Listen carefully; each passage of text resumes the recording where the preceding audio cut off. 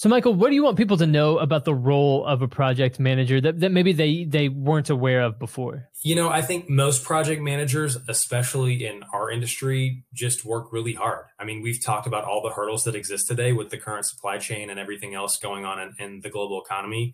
But to work for a company that leads with its heart, that cares about its people and invests in its culture, happy and supported employees will translate to happy and supported clients. Not to say that things are always perfect, but having that support system and that trust just makes all the difference to me.